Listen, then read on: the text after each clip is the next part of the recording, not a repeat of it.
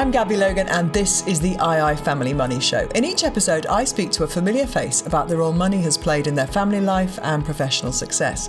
In this episode, I'm joined by Alastair Campbell, the author and political strategist best known for his 6-year stint as the former Prime Minister Tony Blair's Director of Communications.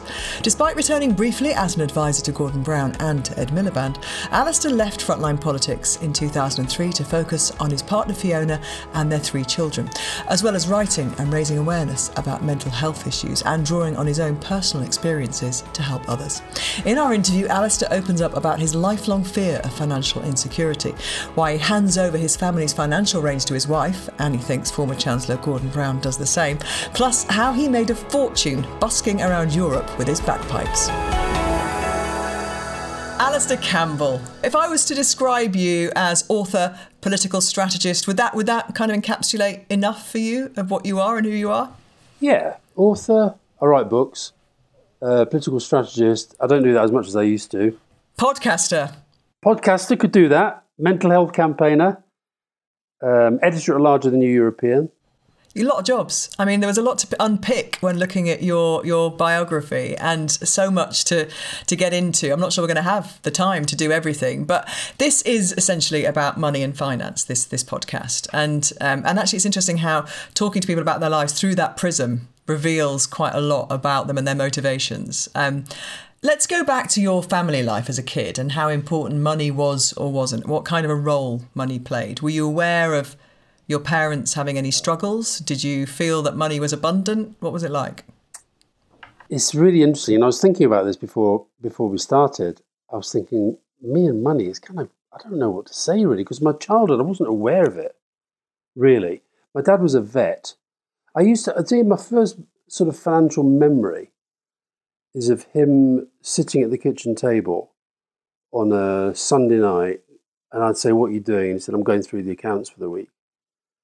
And I didn't really know what that meant, but I can remember his checkbooks. He had these checkbooks out and his bills. And I can remember he did used to complain a lot about vets in Yorkshire not paying the bills on time. But I never had I never had a sense of us being worried about money, whereas I knew I had friends at school who did. And I can remember sometimes when we used to go on holiday, all our holidays were in Scotland. A bit like you with Wales, we were always, Scottish, and Scotland was kind of where we went all the time. And I do remember I remember my dad came from a croft. His father was a crofter in the Hebrides, and I do remember having conversations about how they saw him as, now he's a vet, he must be absolutely rolling in it and blah, blah, blah. And they'd had to struggle and stay on the island and all this stuff.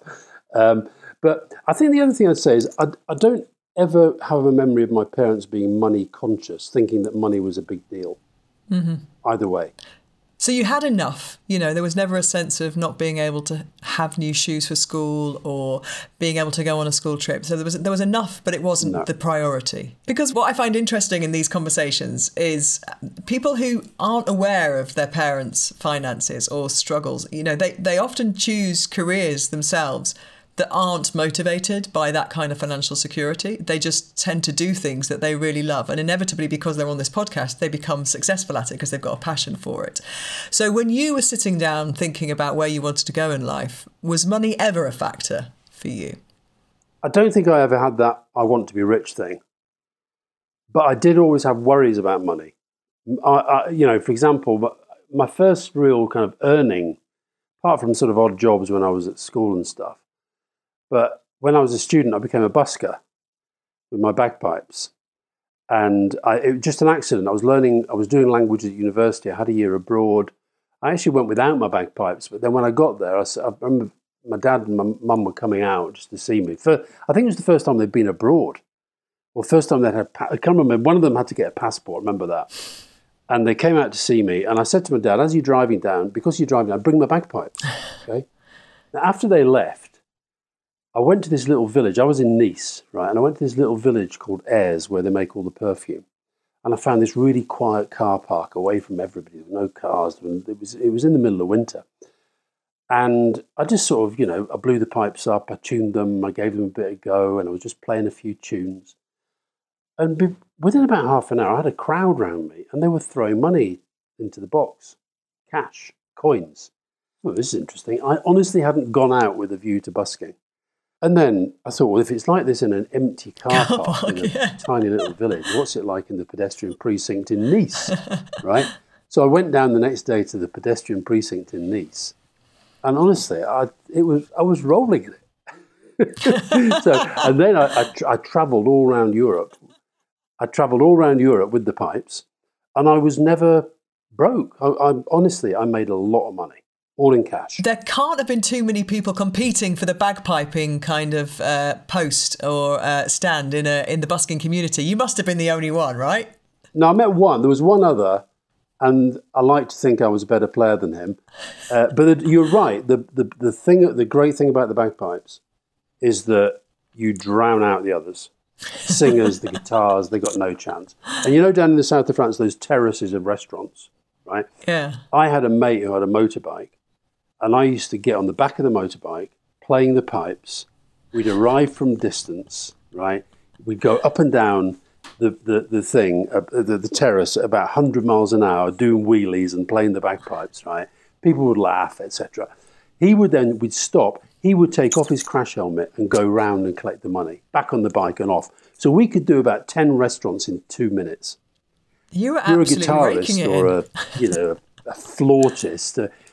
Yeah, we were. We were absolutely raking it. We actually set ourselves the target one day, starting in Brussels and finishing, I can't remember where, Strasbourg or somewhere.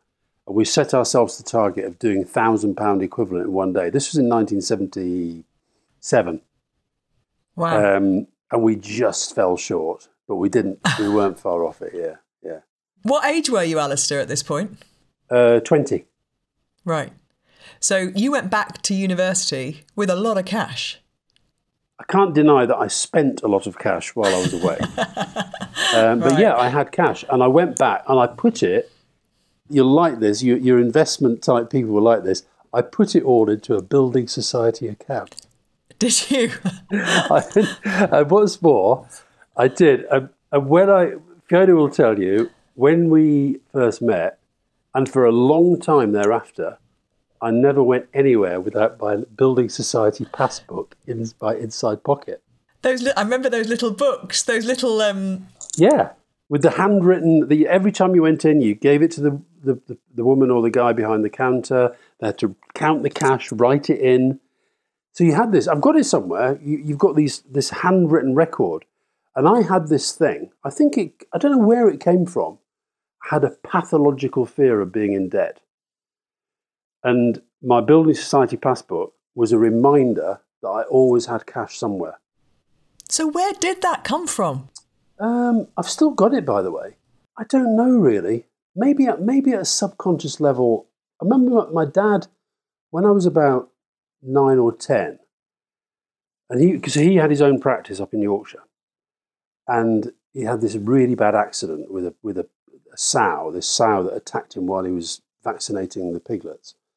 And he was in hospital for a long time, and then he came back and he couldn't quite get going again with the whole 24/7 practice thing.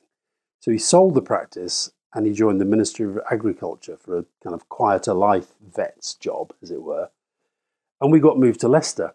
And I often think that was like, just, when I now have sessions with my psychiatrist about my depression, that's the one big moment of trauma that I can find in my childhood. Now, it didn't necessarily feel like that at the time, but I think it was this sense of having less security. Mm. And the other thing is, I was conscious of the fact, at least I think I was, this might just be memory, or, rationalising it today, I was conscious of the fact that we moved to a much smaller house. And I don't know whether, again, at a subconscious level, I wasn't thinking, she's had this accident and our whole life has changed and we've had to move in the middle of school term to a place that we don't know, didn't particularly like, to be honest. And we're living in this, listen, it was a really nice house, but it was a much, much, much smaller house. Mm. So I don't know where it came from. And I've always liked cash. When I was a kid, when I was a teenager, I worked on my uncle's farm up in Scotland. And I actually did it because I liked going there and I liked him. but he paid me every week in one Scottish £1 notes, hundreds of them. And again, I would keep these over the summer, and I had this stack of £1 Scottish notes. And part of me was thinking, I can't wait to go to the Building Society and pay this in. So going back to that makes sense, that experience makes sense, and why you would have some kind of deep-seated fear of perhaps, losing all your money or not being able to afford what you previously had. In terms of the lessons that they gave you, apart from the ones that you're observing, did they ever sit down, your parents, and say, when you get your first job, make sure you take out a pension, or make sure that you put something aside? I mean, you had your Building Society account, we know that. Did you get any of those kinds of lessons from them? No, not really. I think both my parents were driven, they were much more driven by what I would call human values than financial values. I remember when I went to university and I had a grant, I went very young. I went literally straight from A-levels. And I remember my dad dropping me off at Cambridge, and he gave me two things. He gave me a tenner, right? He said, "Get something decent to eat tonight, and don't spend it all on drink," right? And he gave me an envelope inside which was this a letter, and then at the end it was that quote from Hamlet that loads of kids have been given when they've left home.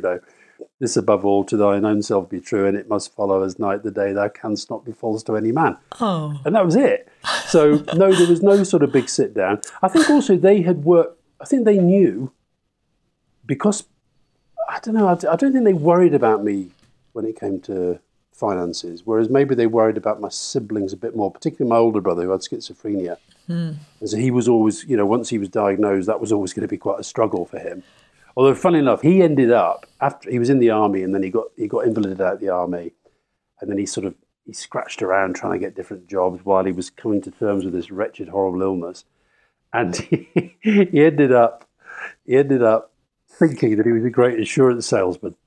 And he kept sort of wandering from insurance salesman job to insurance salesman job, and I was always his first customer. And funny enough, the other day, in fact, it was around the time that you got in touch to ask me to do this. We got a letter out of the blue from an insurance company about the maturing of a policy that I honestly didn't know I had. Oh. When I hear people have those kind of stories, I always think, how do you not know? But you've probably been sold so many by him over the years. It was quite a few. And this one was like... his first one was Scottish Amicable, then there was Scottish Provident, and there was Leicester something or other. And then he worked in Leeds, and I was always, he'd say, and he'd tell me, he'd phone me, Ali, I've got a great new job, and I'm doing insurance again. Oh God, here we go. And it's only a tenner a month. Give us a tenner a month, and this will make you this, and it'll make you this. Anyway, this one, I can't remember how much it was, but it was in 5 figures, and it came in just out of the blue. And what did you do with it? That's interesting, kind of how your financial, kind of attitudes changed. Would you go and blow that money because you didn't know it was coming in on something that you really fancy? Or would you put it into another account or ISA or whatever it is that you do now? You know what? This is, I don't know what you and Kenny are like, but I don't do anything. So Fiona does literally absolutely everything. So basically, I give it to her, and then what happens to it, and I wouldn't have a clue. Is that because you're irresponsible? No, I'm not a spendthrift. I mean, I'm not. I like to think I'm pretty generous, but I'm not a big consumer. I don't see the point of having more than one car. I don't really go now that we've got this house in France. We don't really do kind of holidays other than coming here. I don't have a watch. I've not worn a watch since I got a mobile phone. I think, what is the point of having a watch when you time's on the mobile phone? I'm just not into kind of... I'm not a big consumer. I don't spend... I don't like being in shops, is the honest truth. I get a bit kind of edgy in any retail environment. And it's not because I'm going to blow loads of money. It's just that I'm not interested. You're obviously a massive football fan. So what would you think of spending a lot of money on a trip to watch Burnley. If Burnley were playing in Europe, right, would you be like, yeah, I don't care what it costs, I'm going to watch them play on Tuesday night, Wednesday night? Well, when we were in Europe a few years ago, I went to every game. So that was Aberdeen, Istanbul and Athens with one of my boys. And yeah, and it was whatever, honestly, it didn't matter. Yeah, so that would be me being spendthrift by my right lines. Yeah. And I would, we'd stay in a nice place and, we'd yeah. And so as far as you're aware, Fiona's doing very sensible things with the family finances. Well, I'm not sure about that because we recently had some sort of work done, and she was like, "Oh, we've been a bit cleaned out on this," and I'm going like, oh, "Hold on a minute, what does that even mean?" When I, work my balls off and sell loads of books and make loads of speeches that people bizarrely pay me to kind of say what I think about the world, and you're telling me, "Oh, well, it'll be all right once we're through this, it'll be fine." But yeah, I sort of do trust her. What we don't do, the only shares I own, you mentioned Burnley, the only shares I own are in the University College of Football Business, which started at Burnley, and I only bought them because it was starting in Burnley. I didn't buy them as an investment. As it happens, they've done really, really well. So I'm not a share owner. I think we've got an ISA. And I remember when we took them out, Fiona went low risk and I went high risk, and hers has made way more money than mine. She told me that with glee recently, and she said, she said, you should just stuck with me on the low risk one, and then it would be fine. And apart from that, yeah, I do trust her. Yeah. And so all that but work, it's also because I don't want to think about it. No, it doesn't interest you enough to really dig deep into it. So it's a good job that she is interested enough to go off and sort stuff out. Going back, take a step back a bit to kind of your first working job, if you like, your first career was obviously as a journalist. How motivated were you when you were negotiating your own contracts and things? Were you quite good at pushing a hard bargain and making sure you were paid a decent wage? Yeah, probably was. In that I've never been, I'm not great at asking for money, but I've never been scared of saying, hold on a minute. For example, I'm just this morning I was talking to this guy in Ireland who's asked me to go and speak at a conference, and he told me what he wanted to pay me, and I said, well, that sounds fine, but I don't want to get there and find that you've got 5 other speakers there who are being paid double, which was a way of saying, am I being paid the most here, right? Yeah. So, and he said, oh, I see what you mean. He said, well, I've got a couple in who are on more. I said, well, who are they and what is it? And by the end of the conversation, you were top dog. Sorted that out, as it were. But I didn't I was joint top dog with some guy who I kind of accepted was a topper dogger. Okay. That won't be the clip we use to advertise the podcast. Topper dogger. No, you don't want to do topper dogger, do you? That is not... No. But because when I started out as a journalist, I think we were on about $3,000 a year. It was something ridiculous as trainees. But then I did find that I was doing loads of freelance stuff because we were down in the West Country, and it wasn't that well covered by the national papers. And there were some really big stories happening when we were down there. The Penley lifeboat disaster. Right. We had a very famous murder case that was happening. That was a big running story. And I found that I was making quite a lot of money on the side just by, working for the paper I was working for and then filing stuff to the nationals. And I found that kind of very easy to do. And then when I've then started to go into national newspapers, what I tended to do was to look around the newsroom and say, who was I on the level with? And then make sure I wasn't being paid less than them. That's kind of how I approached it. But if I suddenly found out that somebody was paid double, it didn't bother me that much.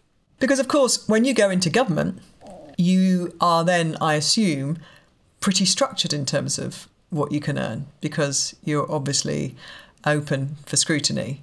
So you've left behind the possibility when you're working in that commercial environment of newspapers to earn what you want to earn and, be freelance, do whatever you like, write books, go on telly. And then when you work in government, it's, as we know, the Prime Minister's finding it very hard to survive on his salary. So what was your kind of compromise, if you like, at that point? How hard was it to negotiate a salary in government that you felt was commensurate with your talents and what you were offering?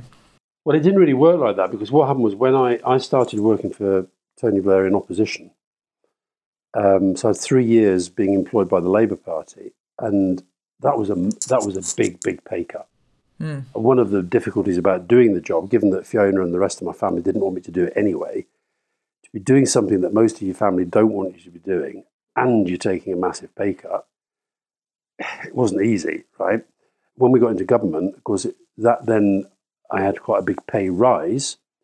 But as you say, that's your lot, and you're paying tax. And the other thing people don't maybe understand about special advisors, I wasn't a civil servant, I was a special advisor, is that you're not on that civil service pension scheme. But one of the things now is that, we over the years we probably haven't put enough into our pensions. And I meet friends and colleagues. There was a thing at the French Embassy the other night, and in London, and there were colleagues there that about my age who were senior civil servants, and of course they're now, they're doing perfectly fine, thank you, without doing any work at all, because they've got a very good civil service pension.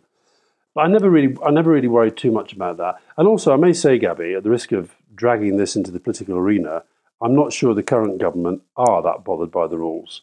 I think they're making money all over the shop.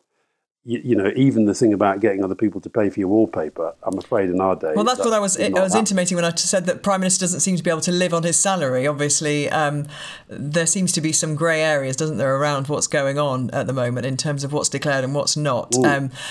Were you quite strict about that? Or did it feel to you that there was a very strict code of conduct that was being adhered to at the time when you were in Tony Blair's government? Yeah, and also, I am very strict like that. I am when it comes to stuff like, and partly that was the press guy in me, knowing what the media would do with it if they found that people were kind of bending the rules and so forth. Yeah, so I was very, very strict. And that led to all sorts of real difficulties. I mean, when I think about the thing with the flat in number 10 and how Johnson and Carrie Simmons have, this stuff with the wallpaper and the refurbishment and what have you, I can remember when Cherie, Tony's wife, Tony and Cherie got a new bed for the number 11 flat where they were living, right? Now, they paid for it themselves. But I can remember the absolute hoo-ha in papers like the Mail about, they've spent X thousand pounds on a bed, right? It was like, whereas now, I mean, this lot get away with so much. And I'll tell you another thing, Checkers, people talk about all these. I don't know whether Johnson does this, and, I'd be very surprised if he does, but I can remember that Tony and Cherie had to pay themselves for all these dinners that they hosted down there. Yes, yeah. And I was certainly keeping across that and saying that, we've just got to be very, very careful about this stuff. It is a compromise in many ways, obviously, because what the Prime Minister earns, is a lot of money. But of course, compared to what people like that can earn in the private sector, we all know that they could earn a lot more money if they were working in banking or if they were working in less noble arts, let's say.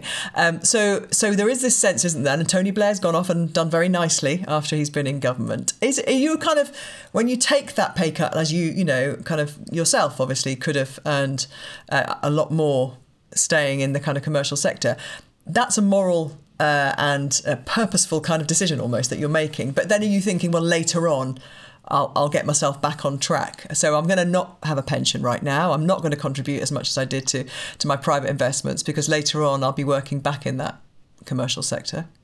I don't think I thought like that. It's like when people, one of the big earners in my life has been my diaries. The first deal I did for the first volume of my diaries was book deals aren't as big as they used to be, but it was a lot of money. And when people were interviewing me about the diaries, when you kept the diary, were you thinking one day you publish them and make loads of money? And the truthful answer is no, I wasn't.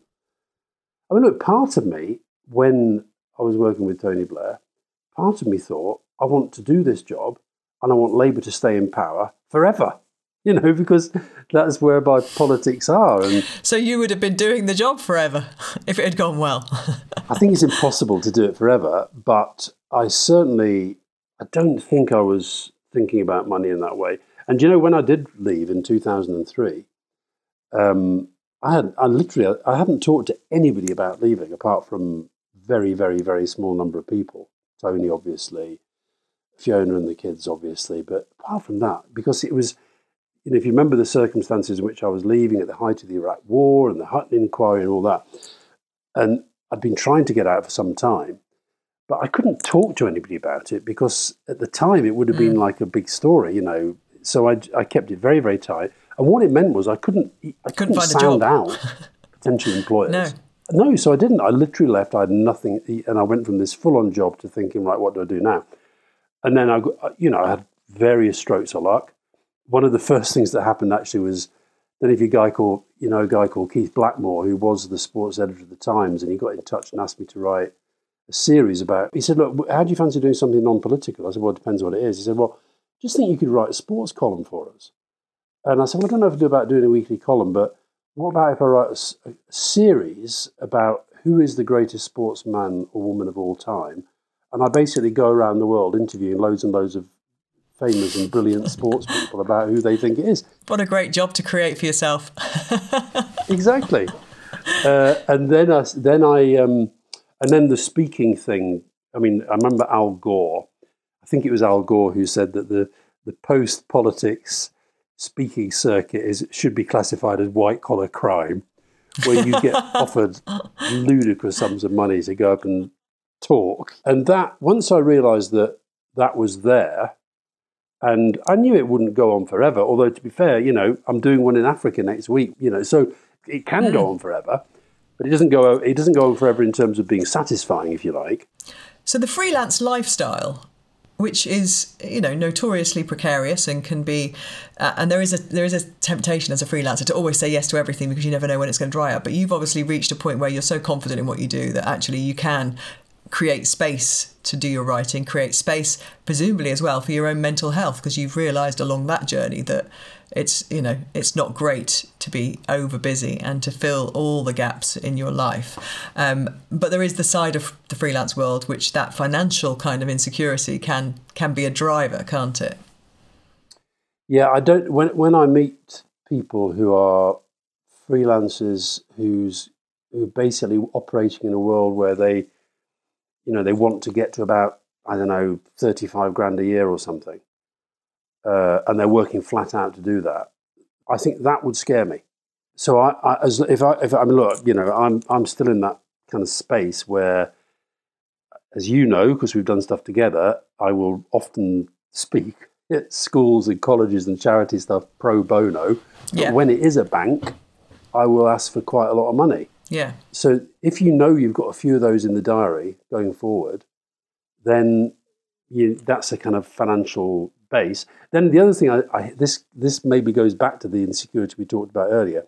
If I look at a given week in the next few months and there is no earning event in that, I get a bit panicky. A little bit antsy. Now, it's ridiculous, but I do. And I start to think, right, I've got to put something in there. So, yeah, I've recently, really, I've never really had that mentality, because when I was a journalist, I was full on, salaried.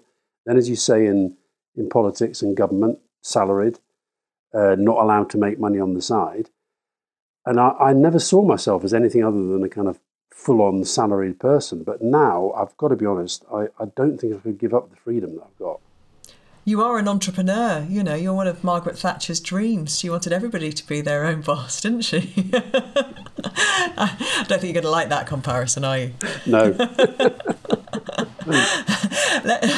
Let's talk about somebody in politics that you probably do have a lot more admiration for. Gordon Brown as Chancellor obviously had to make big financial decisions every day. When you've got somebody like that who's your colleague, you're seeing them all the time, do you ever kind of ask personal financial issues? What are you going to do with this? Are you planning on raising this? Do I need to move some money to there? Did you ever get any kind of advice or tips from Gordon? No, never. And again, I think some people in politics probably are doing that, trying to find out what's happening because it affects them.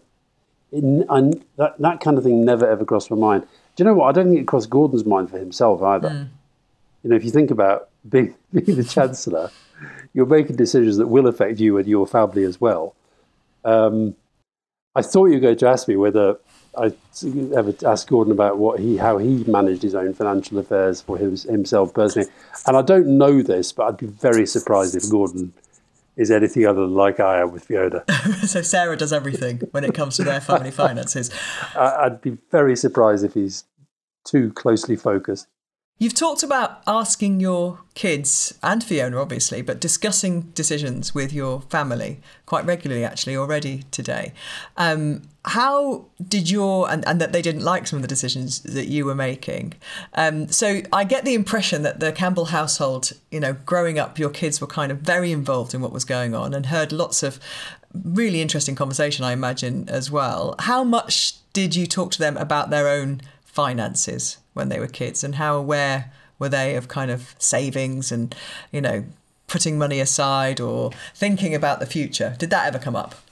No, not really. I think Fiona and I, like our parents, like my parents and Fiona's parents, I think are the same, is that I think we were much more interested in sort of hoping that they were growing up as good people, rather than that they were kind of obsessively focused on money. Now, as it happens, our oldest child, Rory, he's a professional gambler, mainly in football, and does pretty well. Got a good company. I think his political values are in the right place, but he's obviously into money. Yeah. And I think understands money much better than I do. Understands the way markets work probably better than I do. And then our second boy, Callum, he's in the film and strategy world. And again, I think quite canny, but not driven by money. Just not driven by it. And our daughter, Grace, who you've met, she's a comedian, which is, some of them get very, very, very, very, very rich, but most of them don't. It's a precarious existence, and I think Grace is honest enough to admit that she does okay. But could she have done it without knowing that mum and dad were in the background and would help her out if need be? It's tough. Yeah. And does she rely on the bank of mum and dad sometimes? Or does she have to do a supplementary job? Does she have to work somewhere she doesn't really want to? The very short answer to that is 100%. The former. Right. and she's very good at playing the card of, well, you weren't around enough when I was growing up, so you owe me, kind of. She's pretty good at that one. She's good at manipulating. Yeah, but I'm pleased in a way though that they've all ended up doing very different things that they want to do.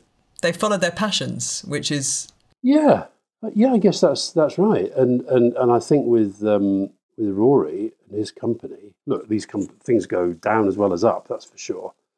But it's sort of, he's in his 30s now, and I sometimes do think, well, this goes back to my insecurity about being insecure. It's really weird. That's what it's about. It's like I fear being financially insecure. And part of me thinks, well, Rory will look after us. He's he's doing well, and he's generous and what have you. So I'll tell you the other massive fear. I don't want to come over like I'm completely useless, but I am a lot of things. But I've told Fiona like 1 million times there is no way in the world that she can die before me, because I honestly, Gary, this is going to sound pathetic. I don't even know how to get into our bank account. If you told me to do online banking, you might as well tell me to go and do a lecture in Swahili. I can't do it because I've never done it. She's going to have to write a manual or something. Yes, a load of passwords. You have to write a Bible for you of passwords. I keep asking for it and it never comes. Alastair, we've learnt a lot about your financial kind of education and theories. You're not materially motivated. Your wife pretty much takes care of everything when it comes to any investments or accounts.